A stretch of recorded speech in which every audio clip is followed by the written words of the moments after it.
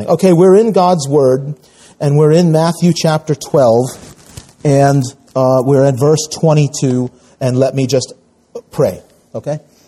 Dear Father in heaven, your Word is powerful. It is sharper than any two-edged sword. Faith comes by hearing, and hearing by your Word.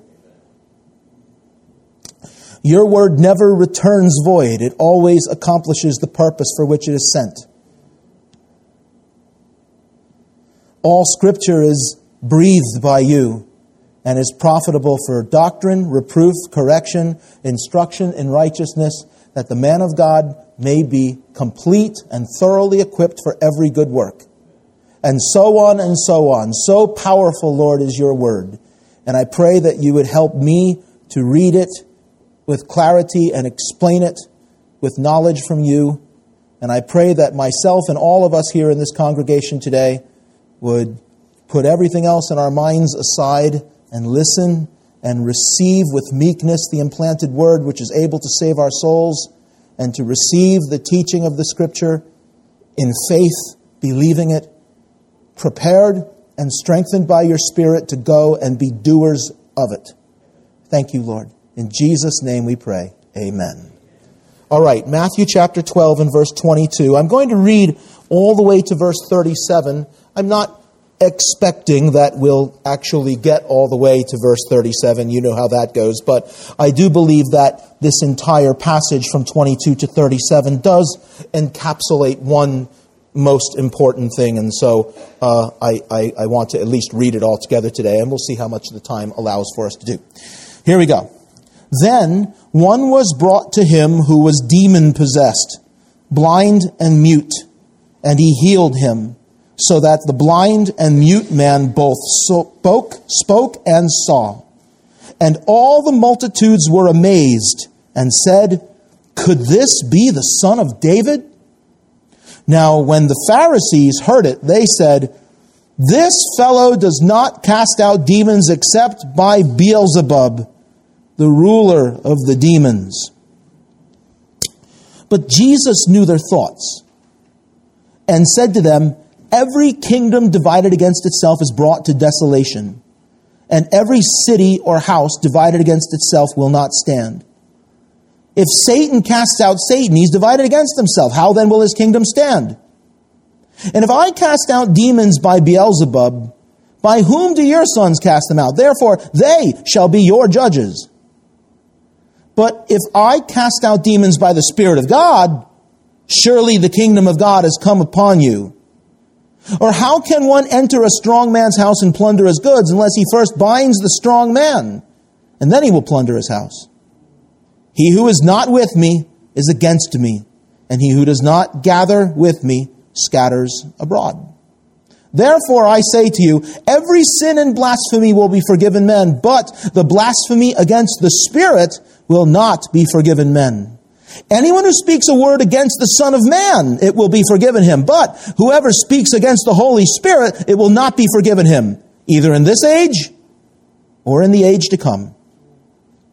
Either make the tree good and its fruit good, or else make the tree bad and its fruit bad. For a tree is known by its fruit. Brood of vipers, how can you, being evil, speak good things?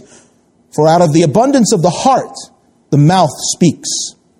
A good man, out of the good treasure of his heart, brings forth good things. And an evil man, out of the evil treasure, brings forth evil things.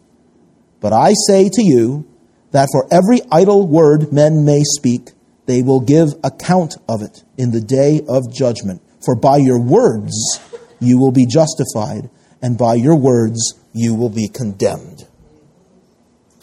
Now, when this passage of Scripture is read and studied and considered, typically, and it's not necessarily wrong to do this, but typically where the mind of the reader or the preacher or the studier first goes or immediately goes is to this issue of the unpardonable sin, so to speak, the blasphemy against the Holy Spirit. And certainly that is in the middle of this, and we will talk about that.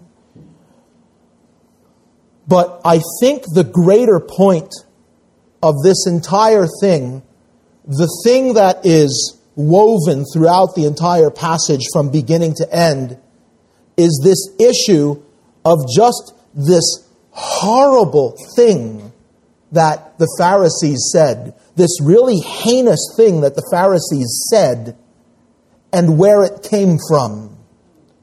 The heart of this passage, no pun intended, is the connection between the heart and the mouth. The Pharisees spoke this terrible thing, a worse thing even than what they said in the previous passage, which had to do with accusing Jesus of being a lawbreaker because he healed on the Sabbath. This was even worse, because here what they did was they not only questioned the work, the miracle that Jesus performed, but in fact they didn't question the work. They acknowledged that the demon was cast out of this man and that he was healed. But they actually said that Jesus was by the power of Beelzebub doing this work. In other words, this mighty work of God through the power of the Holy Spirit that was being done was actually work that was being done by Satan. That's the bottom line. That's where and so that's really like stepping it up from you healed on the Sabbath, that's not lawful. Now they're up to, look, this guy is casting out demons by the ruler of the demons. Beelzebub is a name that is ascribed to an ancient false god, probably among Israel's ancient enemy, the Philistines. And Beelzebub came to be known as the prince of demons or the ruler of demons, and kind of was an informal way, really, to get down to describe Satan. So, and that's how Jesus understood it based on his explanation. So, what would make someone say such a thing? And so Jesus, after he reasons with them to show them how, really three things. After you read the narrative portion in the beginning of the passage, which describes the event, there's three things that happen. Number one, Jesus reasons with them to show them how foolish what they said was. But then he does two more things that are very important. The second thing that he does is he pronounces basically an eternal anathema upon anyone who would actually blaspheme against the Holy Spirit. But then the third thing that happens is Jesus then really gets into the heart of the matter and gets to explaining why someone would say such an awful thing. It's because their hearts were not right. And Jesus uses the occasion to, number one, point out that, when you blaspheme against the work of the Holy Spirit, there's nothing left. There's nothing left. Right? But then the second thing, and really the issue is, where are your hearts? This poor soul that's demon-possessed and can't see and can't hear. The guy just received it. What's your experience of life if you can neither see nor hear? We know some famous stories, Helen Keller, right? We know some famous stories of people who worked through that, but mostly, we know people who struggle with hearing. We know people who are blind. Our brother Charlie's not in the room right now, but he and I talk about that sometimes. But here's someone who couldn't see or hear, and he was possessed of a demon. This guy was messed up. And they brought him to Jesus, and Jesus healed him. And the reaction was not, "This is awesome, what a great day!" No, their reaction was, it's the power of Satan that he's using to cast that demon out. That is awful, right? Now, why would someone say such a thing? Jesus gets at it. Jesus gets at it and says, it's because of your hearts. That's why you would say such a thing. Because your hearts are rocks. Your hearts are ice. Your hearts are solid. Your hearts are solid in a negative way. Right? Let's go through the passage and we'll get through as much of it as we can for today. It's probably going to be a 2-weeker here. But verse 22, here's the story. The first couple of verses of this just give you the narrative, the thing the event that occurred that precipitated all of this.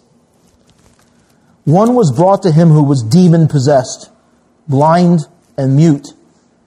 And not a lot of detail is given. We're not told in that statement where the demon came from, why the demon was in him.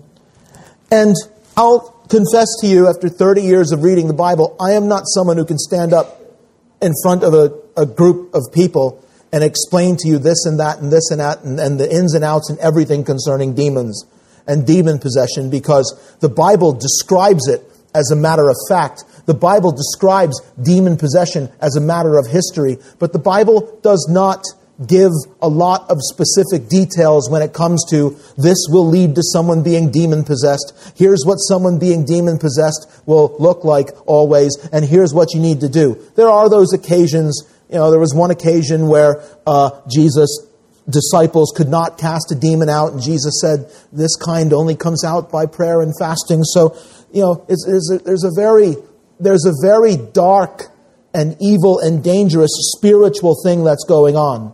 With that said, some of it just remains sort of shrouded in a bit of secrecy because of the lack of detail. And even in this story, it's an example of that. We're simply told, as a matter of fact, that this man was demon-possessed. And so we simply believe it because God says it, right? That's all we say about that. But we know that he was also blind and mute. Was the blindness and the inability to speak, I think I said he was blind and deaf before, you know what I mean? He was blind and he was mute. He couldn't talk, all right? So he was blind and he couldn't speak. Was that the result of the fact that he had this demon in him? I think the answer to that is yes. That's clearly inferred in the passage. So this man is blind and he can't speak. And what does Jesus do? He heals him. How did Jesus heal him? We're not told, right? So again, it's just a simple fact that's given to us. So that the blind man both spoke and saw. I misspoke before. I said he could see and he could hear. But regardless, this was a complete change of his life. Now, what he could do, he can see and he can communicate with people now. And now here's the key. The thing that precipitates this whole story, the thing that even makes us understand what Jesus means when he pronounces the anathema upon those who would blaspheme the Holy Spirit. Really the beginning of the explanation of that comes here in verse 23. What does it say? And all the multitudes were amazed and said, ready? Look at this. Could this be the Son of David? So you have multitudes, which is lots and lots of the people, and those people are now asking among themselves something that really bothered the Pharisees. When they ask among themselves, could this be the Son of David, right? What are they really asking? Who was the Son of David in common talk among the Jews of Judea in that day? The Son of David was the Messiah. So now in other words, listen carefully to this, you have this miracle that Christ did effecting what the purpose of the miracles were. The purpose of the miracles were not merely to bless the person who received the miracles, though that is wonderful and that is a great thing, And listen, we know that not every blind person gets healed, not every mute person gets healed, not every deaf person gets healed, not every paralyzed person gets healed, right? And those who do get healed, they do eventually grow old and they die. Right? So a physical healing is itself never like a permanent thing, because for all of us, our lives eventually end. There is a greater and higher purpose. Yes? We've seen this many times. There is a greater and higher purpose in the mighty works that the Lord performed. And that purpose, you see it beginning to be fulfilled in the multitudes here. They began to ask them among themselves, could this be the Son of David? That's good. That's the point of the miracle. Not just to help this guy, though it did help this guy and it's a great thing. But the point was to get these people to observe and to think, hey, Could this actually be? All these years we've grown up going to the synagogues and listening to our rabbis and learning about the scriptures and learning about Moses and learning about the prophets. And could this be it?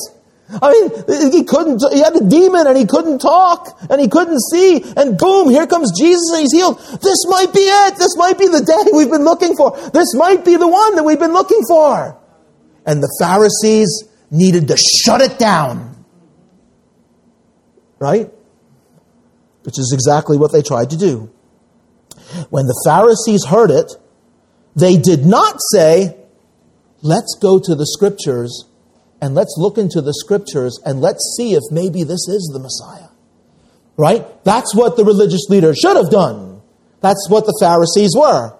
They were the very conservative, very traditional, excessively so, as we know from reading the Bible, Jews who held the scriptures themselves in a high regard but did not properly handle them because they used them to control people rather than point people to God.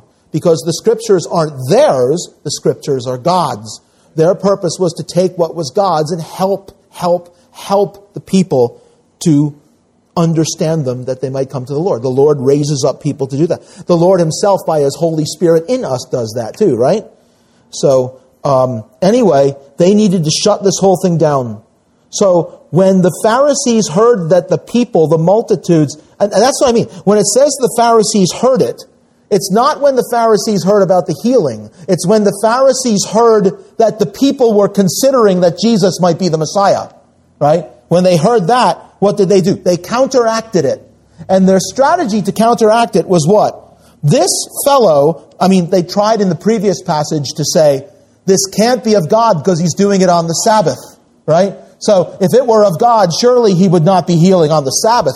They thought. And then Jesus reasoned with them, showed them, the impropriety of what it was they were saying. So here they try a different strategy, and they say, this fellow does not cast out demons except by Beelzebub, the ruler of the demons. And we've already explained what that means. They were saying that, look, he is understand, this man was not just someone because of a birth defect or a disease or something, couldn't speak and couldn't see.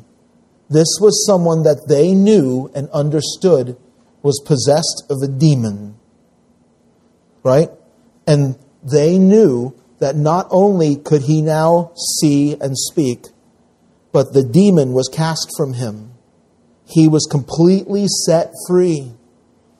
And what the Pharisees said was, the demon that was in him, it's by the power of Satan that Jesus cast that demon out. Now, that's what happened. As I said, there are three things. We'll get through maybe one of them today. There are three things that happen as a result. Number one, Jesus reasons with them. That's verses 25 through 30. Just as Jesus did. And Jesus followed this pattern in the previous passage, didn't he? When it came to the Sabbath, Jesus reasoned with them concerning the Sabbath, right? And showing them that the Sabbath was made for man, not man for the Sabbath. And he reasoned with them by saying, what one of you, if your donkey falls into a pit on the Sabbath, you're not going to go and you're going to take it out, right? So Jesus employs reasoning with them. And here Jesus does the same thing. He reasons with them in verses 25 through 30. In verses 31 and 32, he speaks this very powerful and scary, perhaps an ominous judgment on anyone who would dare blaspheme the Holy Spirit. And then the real heart of it, which I doubt we'll touch today, but is this passage at the end of this where he rebukes them for the hardness of their hearts and what the words that they were saying with their mouths revealed about the real condition of their hearts and where they really were at before the Lord. Let's consider the first part of this in verse 25. And verse 25 right away tells us something very important, doesn't it? But Jesus knew their thoughts. So stop there for a minute. There is something that Jesus can do here that you and I can't. Right? Jesus knew what was going on inside them. Jesus could see the intents of their hearts. Jesus could read their motives. Jesus knew what their intentions were. Jesus knew what they were really after and really trying to do. Jesus knew what sort of men these were who were saying these things and what it was that they were about. Without getting too far ahead of myself, but I want to say this here now because this is a very important point that Jesus knew their thoughts. Let me just tell you a little story about myself. I don't like to tell a lot of stories and stuff, but here's a little story about me. When I was a young man, in my early 20s, and I was a very new believer, and I was coming to this church, probably only for about a year. So we're talking like 1990-ish, right? And I was just, as a believer, becoming aware of what I still to this day contend to be the evils of what has come to be known as the prosperity gospel. It wasn't quite called out yet to be that. It was sort of in its infancy back then when you had like all of these like TV shows that had supposedly like sincere gospel preaching on it, and you had all of these accounts that were being given out. You had like preachers saying things like, if I don't raise like $10 million by such and such a day, God has spoken to me and told me He's going to kill me if I don't raise enough money to build this tower. Some of you have been around in the faith long enough. Do you remember some of these things that used to happen back then? And I remember as a young believer just kind of being like, sort of like in tune with the fact that that was not right. It was just wrong. And like they would put these things on the screen from these big services and crusades they were having where people were coming in and throwing the crutches all over the place because they claimed to be healed and all this stuff. And it just looked, even as a young man, I was very skeptical of it. And I thought, this is not right. It's so obvious to me that these people are just trying to like scam people out of money and saying all this stuff. And I think years later, the prosperity gospel has been so resoundingly debunked that anyone can see that even my intuition as a young man was correct. But I remember that at one point, I remember talking with another young believer who was a friend of mine, and I remember saying, you know what? I think it's possible that even some of those healings are real, but it's Satan that's doing them to try to keep these people in blindness and in darkness. I was at the same time, don't worry about that, I was at the same time reading through the Bible like for the first time in my life. And sometime shortly after that, probably, I don't remember exactly, maybe within a month or so, I happened to be reading and I came across this passage of Scripture, which talked about Jesus saying this thing about blaspheming the Holy Spirit. And I began to think to myself, did I do that? Like I had these little doubts. Maybe these guys on TV, maybe God really did speak to him and tell him, I'm going to kill you if you don't raise $10 million to build your tower. It seems like really silly to me that I had that thought, but back then. And so I actually got like really frightened. And one day I called my pastor, who was the pastor of this church, because I was going here. So he was sitting in there. And I called him from my office back when I was not too long out of the military. I had a job sitting at my desk, and I was like really troubled by this. So I called him on the phone and I talked to him on the phone. I said, and he knew where I was going because he had obviously kind of traversed this and answered this question for people before. And he said, you're worried you committed the unpardonable sin, aren't you? And I said, well, is it possible? And he explained it to me, and I want to explain it to you. And Charles, not Spurgeon, but John Calvin and many other Protestant reformers put it this way. And it's very good to know. I do not believe that it's possible for someone who is truly a believer in the Lord Jesus Christ to be guilty of this sin, ever. It isn't possible. And one of the things that gives me comfort in knowing that are those words that I just read. Jesus knew their thoughts, right? When they said, he casts out demons by the power of Satan, Jesus could see inside them and knew what kind of heart that was coming from. When I said, in my youthful immaturity and not complete knowledge, said to my friend, I think Satan performs some of these miracles and they're actually real, but Satan's doing them for the purpose of getting money out of people and keeping people in darkness and in blindness in this big charade that's going on. Jesus knew my thoughts. Jesus knew that I was not someone who, listen very carefully, because I know every time, I don't even know if I've ever conveyed this story here, but I know that there are people that think about these things, and maybe someone here, maybe someone listening to this, you're thinking about this. Listen, Jesus knew my thoughts, and he knew that I was not someone who, right, how did this start? They were thinking, could this be the Son of David? I was, and still am, someone who's fully convinced that Jesus is the Son of David. Jesus is the Messiah. I'm not someone who is looking to try to deny that Jesus is the Messiah, right? And my pastor back then just kind of pointed that out to me, and now I'm pointing it out to you. Jesus saw their thoughts. These were people who were actively fighting against the fact that Jesus was the Messiah. Right?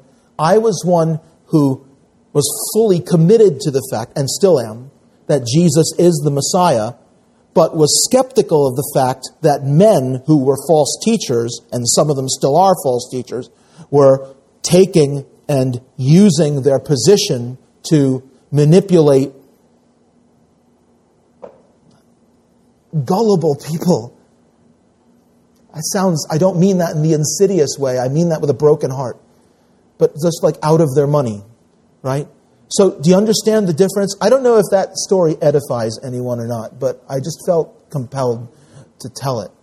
Jesus is talking to people whose hearts were so stone cold and rock hard that in an effort to block people from thinking that Jesus was the Son of David, they attributed this healing and this demon casting out to Satan himself. That's very different than the discerning believer who is skeptical about false teaching and false things that are going on. Do you understand that? Do you receive that? I hope that's helpful and edifying. I know I'm a little ahead of myself when I'm saying that, but those words, Jesus knew their thoughts, just really gave me a lot of peace in my heart, and has for many, many years as I think about this passage. So Jesus knows what he's up against. Now let's go on. Let's go on with the passage. You can come and ask me more about that if you want. Jesus knew their thoughts, and he said to them, now here's where the reasoning starts. And there's a couple of points of this. Does this sound familiar to anybody? Every kingdom divided against itself is brought to desolation, and every city or house divided against itself will not stand. What great American in history is famous for having drawn upon this? Lincoln, right? Do you remember the occasion? Not Gettysburg. Close. It was actually his second inaugural address. And it's actually etched Lincoln's words, which were an adaptation of this, not a verbatim quote, where Lincoln said, a nation divided against itself cannot stand. That those are etched on the walls inside the Lincoln Memorial. I've seen that a couple of times, and it's very cool. But a lot of people just assume that those are profound words which Lincoln spoke, which they are. But clearly they're an adaptation of what Jesus said. And Lincoln was a voracious reader of the Bible, by the way. You should know that. And in any case, he was a voracious reader of everything. I don't want to get I get a little excited talking about history sometimes, but Lincoln was a guy that never went to school for one day, right? But he became a very powerful and effective attorney, congressman, and then perhaps the greatest president our country's ever had. So, in any case, you would expect someone whose mind is full of the words of the Bible to be effective in this life too, wouldn't you? That's not a surprise. Jesus knew their thoughts, and he said, every kingdom divided against itself is brought to desolation or emptiness or destruction. And every city or house divided against itself will not stand. That's an axiom. That's a statement of fact. Whether it's a kingdom, a nation, a family, a church, a sports team, anything, if there is division within it, it's going to be destroyed. It's where the phrase divide and conquer comes from, right? You want to destroy a nation, sow division. I don't give too much thought to politics and things like that, but the divisiveness of American politics is going to destroy this country one day if it doesn't change. And that's all I'll say about that. But it's like it's going to absolutely destroy it. That's what Lincoln was talking about, by the way, between the North and the South. But what Jesus is getting at is the man is demon-possessed, right? And what you're telling me is by the power of the ruler of demons, I'm casting out a demon. Now, why would Satan, ruler of his kingdom of demons, give someone power to cast out demons? He would be destroying his own kingdom. So you see what Jesus is doing here is he's what? He's reasoning with them. He doesn't owe that to them. He can see that their hearts are hard. Maybe he's saying it for the benefit of the people who are around, who are listening. But he's reasoning with them. Think about this, please. You know, there's a verse in Isaiah that before it really gets into the heart of what the book is about, it says, early in the book says, come, let us reason together. You know, the Lord says through the prophet. And then he goes on to say, though your sins are as scarlet, they'll be as white as snow. Right? And the Lord is like that so many times in his life where he takes the time to reason with them. I mean, guys, think about what you say. I mean, maybe he said it with like some incredulity in his voice. But think about what you're saying here, boys. You're saying that like I'm casting out a demon by the power of demons, but I'm telling you, a kingdom divided itself is going to be destroyed. Even Satan is not foolish enough to think that if he like does something against himself, he's going to stand, right? So it's on the surface implausible at best and ridiculous at worst to like put forth what it is you're trying to say here. So Jesus knows what they're saying. He says this thing, and verse 26, if Satan casts out Satan, he's divided against himself. How then will his kingdom stand? All right, so that's point number one of reason. You got that? You follow that? Now verse 27, here's the second point of his reasoning. And if I cast out demons by Beelzebub, now he adds another factor here, by whom do your sons cast them out? So now here's the second point of reason. What does that indicate? They themselves used to, I don't know what form it took, the Bible's not super clear about it, but they themselves used to pray and have people that would pray and ask God to cast demons out of people, among their own people. So what Jesus is saying now is, you're telling me that I cast out a demon by the power of demons. Your own people, when they pray and ask for demons to be cast, who are they praying to? Because the implication is what? That those people, they were accountable to the Pharisees as well. So you're telling me that I'm casting out a demon by the power of demons. Your own people cast out demons. Who are they doing it by the power of? Right? And so what? And so they're going to judge you. You know, you're judging, but they're going to be your judges, he says. You see that? Therefore, they shall be your judges. So, point number one of reason is Satan would not undermine his own kingdom. Point number two is your own people are trying to cast out demons. And if you say, I'm doing it by the power of Satan, what are you saying about your own people? Right? Point number three. And point number three. And this is really the heart of the whole thing, is verse 28. But if I cast out demons by the Spirit of God, what? Surely the kingdom of God has come upon you. You know, that's, I think, one of the reasons why the so-called unpardonable sin is spoken of by Christ. Because Jesus is there, and he's casting out demons by the Spirit of God, and they're not just like skeptical of it. they're blaspheming against it. Right? What is blasphemy? We heard it today when we were reading at the Lord's Supper. And it says when they walked by Jesus on the cross, it says they blasphemed, right? And they wagged their heads, and they said, "Aha, you who save others, you can't save yourself. If you're the Messiah, save yourself and come down from the cross," right?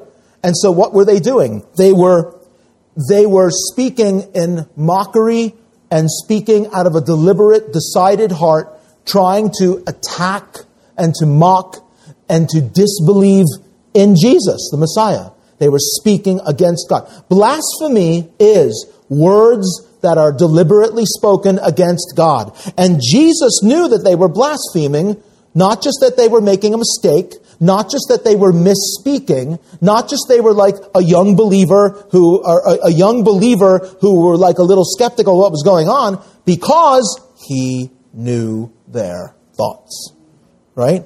And so what happens is the Spirit, Jesus says, if I'm casting out demons by the Spirit of God, and he just gave them two really solid points why there's no possible way that he would be casting out demons by the power of demons, right? But if he's casting out demons by the Spirit of God, then what? Then the kingdom of God has come upon you. If you blaspheme against the power that Jesus is performing these miracles in, what are you rejecting? You're rejecting the kingdom of God. You people stand up every day and you proclaim that Messiah is going to come and he's going to kick out the Romans or whoever's in power and he's going to reestablish the kingdom of God. Here I am performing miracles. And listen, I've already shown you it's stupid, it's ridiculous for you to think that I'm casting out demons by the power of demons, so stop it. Right? But also, if the only alternative, if I'm not casting out demons by the power of demon, by the prince of demons, then I'm casting out demons by what? By the power of the Spirit of God. And if I cast out demons by the power of the Spirit of God, then the kingdom of God is right here. Right here, right now. You're standing in it. You understand? God, the Holy Spirit, has given me this power to cast this demon out of this man. And you're standing here and saying, what? You're blaspheming against that?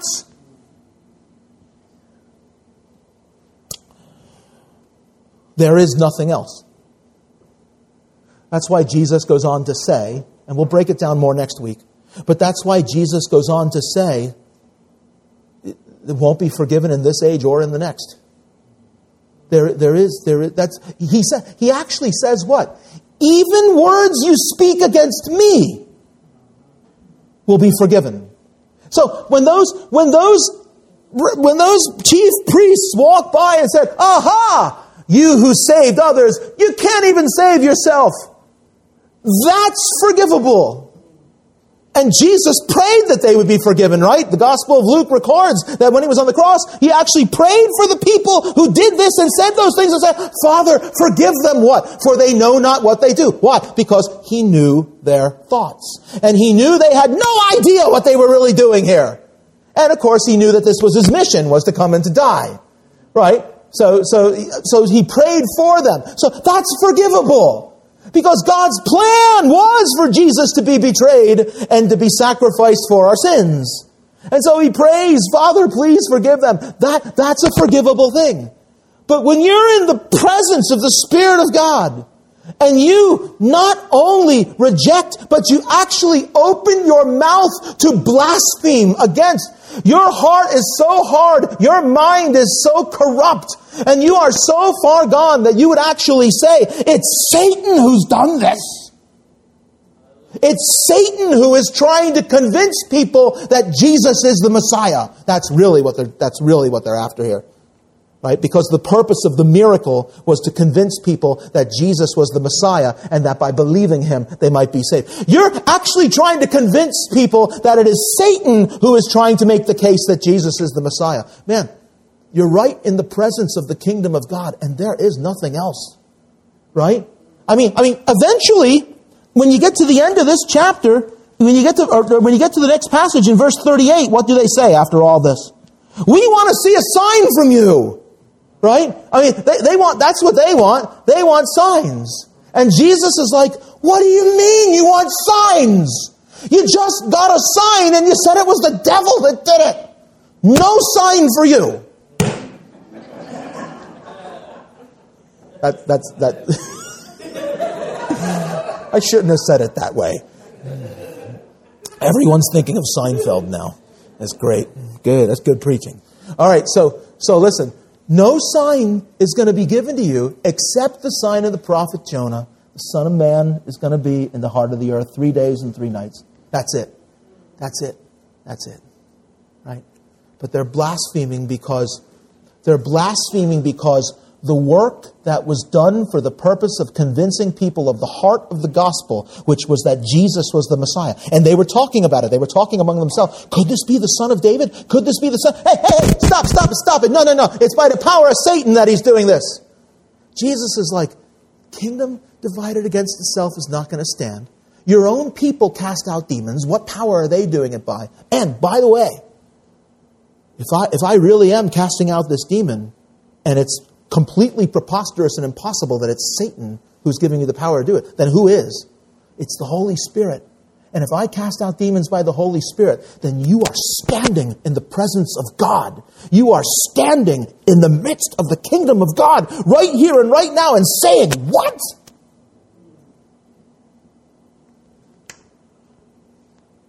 Anything you say against me, any sin you commit, any word you even speak against the Son of Man will be forgiven. But this, never.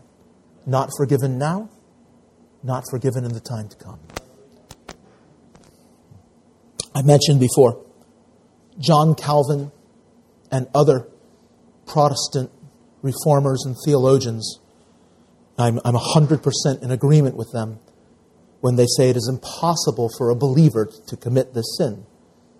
You can't, by definition, be a believer unless you have believed the gospel. And the only way you can believe the gospel is because the Holy Spirit has done His work in you, regenerating you, giving life to your mind and to your heart and to your spirit, drawing, God the Father does, you to Himself, granting to you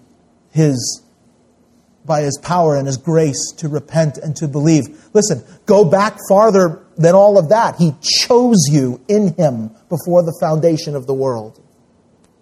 Not possible for a believer, a true believer, to commit a sin that would be unpardonable. And one of the things that I learned from my pastor when I called him, and I've said this to other people, not just about this, but about even other sins and other things we struggle with.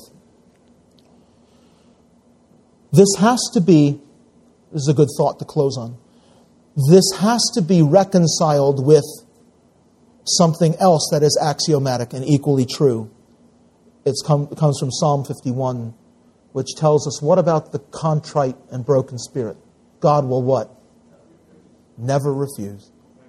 Right? So, what I was told when I made that phone call was, the fact that you're concerned about it is proof that you didn't commit it. Do you understand that?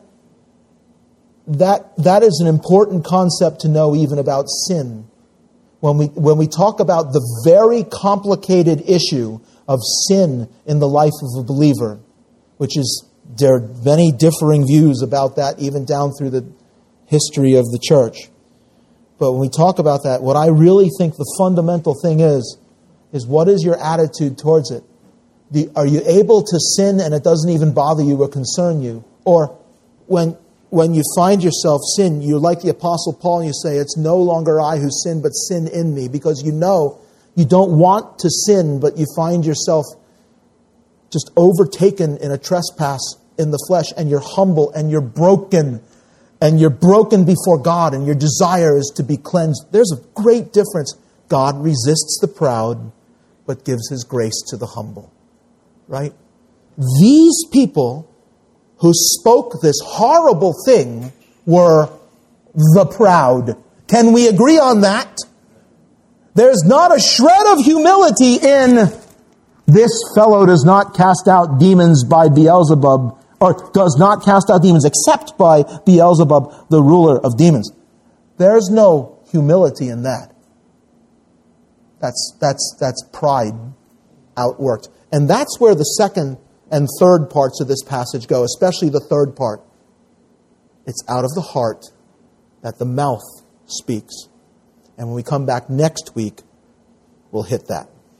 Stand with me and let's close in prayer. Our Father in heaven, we thank you, Lord, so much that we've had this time together today. And Lord, I pray, Lord God, that you would help us, Lord, to take the things that we have received today and to be encouraged in our faith by it, to be bold when it comes to sharing the words of Christ with other people, and help us, Lord, to commit ourselves to you in worship and in faith and in service. And we thank you, Lord God, in Jesus' name. Amen. Youth group starts